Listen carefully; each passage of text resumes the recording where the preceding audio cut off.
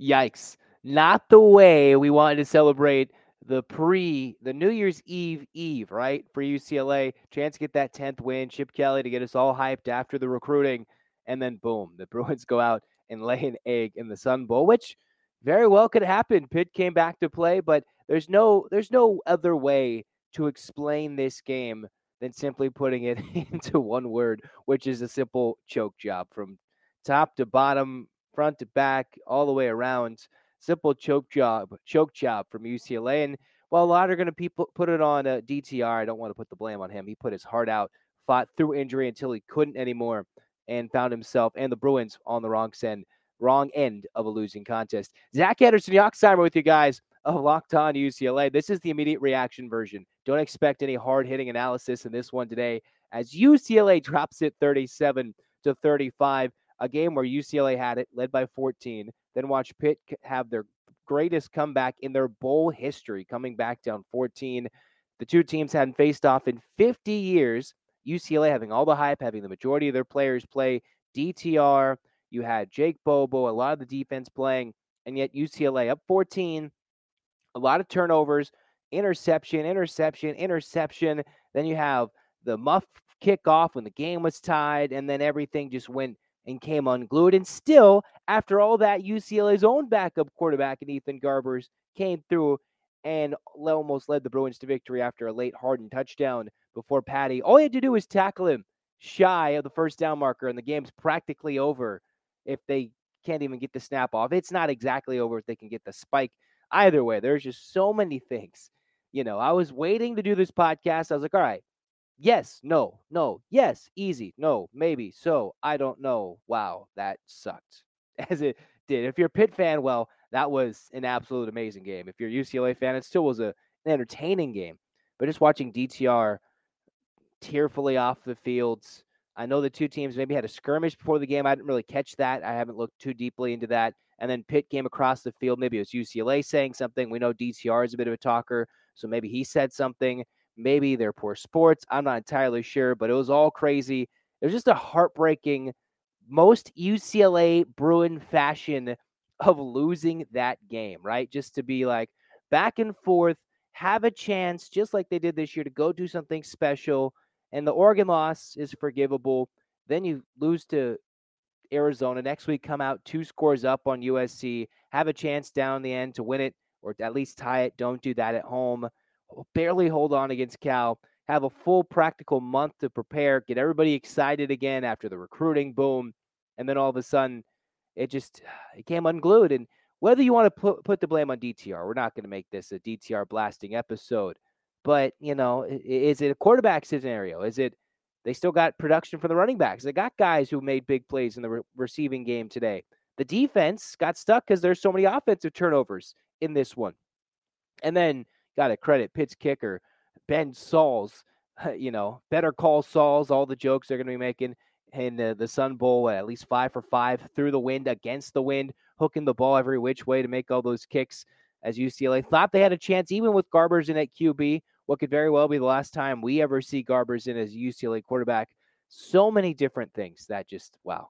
That is the most UCLA way to end what could have been a promising 2022 season. I believe I predicted in the preseason in my way too early season prediction that they would be 9-4 with something goofy like this, but nobody could have predicted that with Pitt, with all the opt-outs, right? Pitt wasn't with their starting quarterback, their starting running back. And remember, Keaton Slovis already took it to UCLA once when he was a Trojan. You had Israel Abanikanda, who was arguably the best tailback in the country, that didn't play for Pitt. A lot of their starters who are significant weapons for the Pitt defense that didn't play. And while UCLA obviously missed Charbonnet and then DTR at the end, Charbonnet overall didn't play the game, it's still what could have been, right? A game that UCLA was set on winning, almost a 2-score favorite heading into this one as the line kept creeping with the opt-outs prior to the game. And UCLA did the most UCLA thing in fashionable, which is losing a heartbreak to the Sun Bowl, as the Bruins still have not won a bowl game since the 2015 Alamo Bowl, Valero Alamo Bowl, whatever it's called now, the Alamo Bowl, since the end of the 2014 season in January of 2015. So, unfortunately, heartbreak choke job and just the way to Bruin the season, as some might say. There's no way to truly juxtapose this or get fully excited, or you can't really. There's no saying. It's just frustrating. That's frustrating.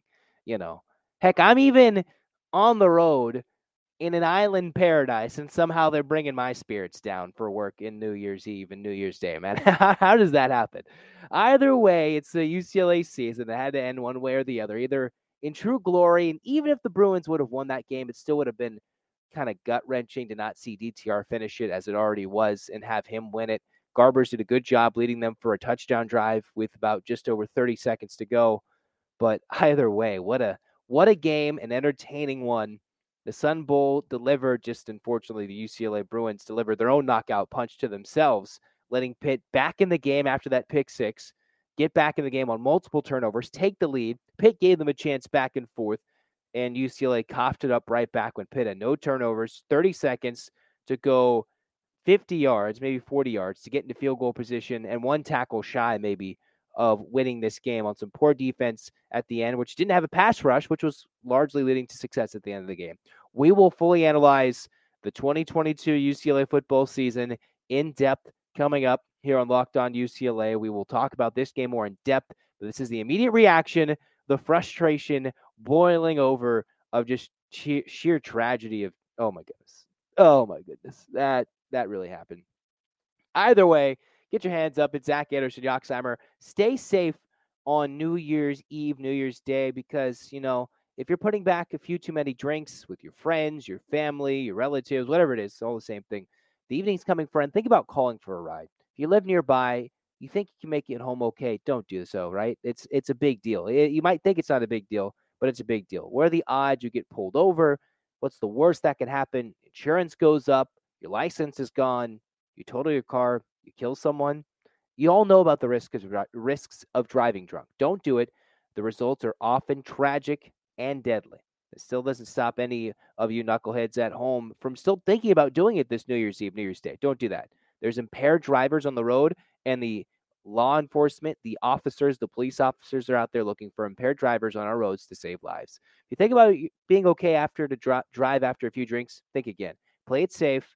Plan ahead. Get a ride. One mistake changes your life or someone else's forever. Drive sober or get pulled over. National Highway Traffic Safety Administration Association saying no. The NHTSA says don't do it. Drive sober or get pulled over. Stay safe here on this New Year's Day. Bruins fans, get your hands in the air. One last football 8-clap of just sheer tragedy. And 1, 2, 3, 4, 5, 6, 7, 8. UCLA. UCLA. Fight, fight, fight. There'll be hope. 2023 in the Big Ten is coming in 2024. Dante Moore, Bruins, Colin Schley, all the recruits. Hopefully this doesn't negatively affect everything, but we'll talk about it as the Bruins finish the year 9-4, losing 37-35 in the Sun Bowl to Pitt. We'll talk about it in depth coming around the weekend. Stay safe. Enjoy the holidays. If you're going to the Rose Parade, if you're in SoCal, go enjoy that. Otherwise, this has been Locked On UCLA Reaction Edition. Go Bruins.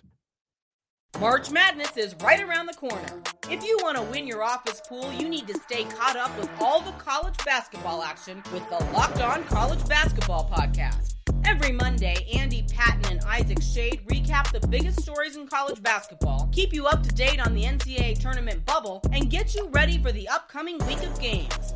From the Big East to the Mountain West and everywhere in between, Andy and Isaac have college hoops covered on the Locked On College Basketball Podcast. Available on YouTube and wherever you get podcasts. Part of the Locked On Podcast Network.